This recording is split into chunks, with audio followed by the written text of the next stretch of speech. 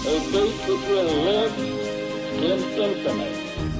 We hold these truths to be self-evident. That all men are created equal. War has at all times called for the fortitude of women. I regard myself as a soldier, though a soldier of peace. The Eagle has landed. Welcome to the Today in History podcast, where you learn about an event that occurred today, February 6th, from history. Today's episode is titled, Formerly Enslaved People Depart on Journey to Africa. The first organized immigration of freed enslaved people to Africa from the United States departs New York Harbor on a journey to Freetown, Sierra Leone, in West Africa. The immigration was largely the work of the American Colonization Society, a U.S. organization founded in 1816 by Robert Finley to return formerly enslaved African people to Africa. However, the expedition was also partially funded by the U.S. Congress, which in 1819 had appropriated $100,000 to be used in returning displaced Africans, illegally brought to the United States after the abolishment of the slave trade in 1808, to Africa. Read more. The Atlantic slave trade continued illegally in America until the Civil War. The program was modeled after British's efforts to resettle formerly enslaved people in Africa following England's abolishment of the slave trade in 1772.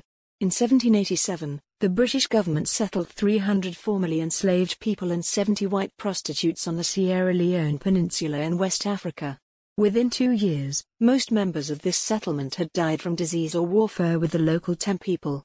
However, in 1792, a second attempt was made when 1,100 formerly enslaved people, mostly individuals who had supported Britain during the American Revolution and were unhappy with their post-war resettlement in Canada, established Freetown under the leadership of British abolitionist Thomas Clarkson. During the next few decades, thousands of formerly enslaved people came from Canada, the West Indies, and other parts of West Africa to the Sierra Leone colony. And in 1820 the first formerly enslaved people from the United States arrived at Sierra Leone.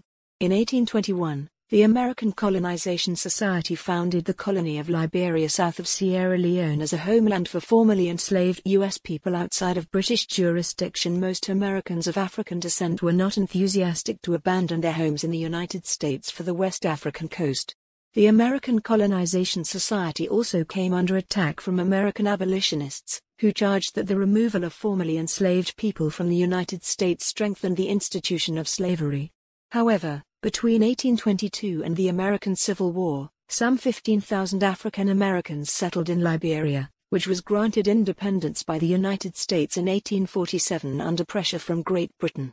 Liberia was granted official U.S. diplomatic recognition in 1862. It was the first independent democratic republic in African history. Read more. How a movement to send formerly enslaved people to Africa created Liberia.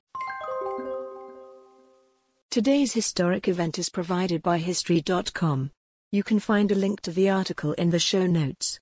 Help support the podcast by rating us on your favorite podcatcher, or support it on Patreon by visiting patreon.com/autopod. Thanks, and tune in tomorrow for an all-new episode of Today in History.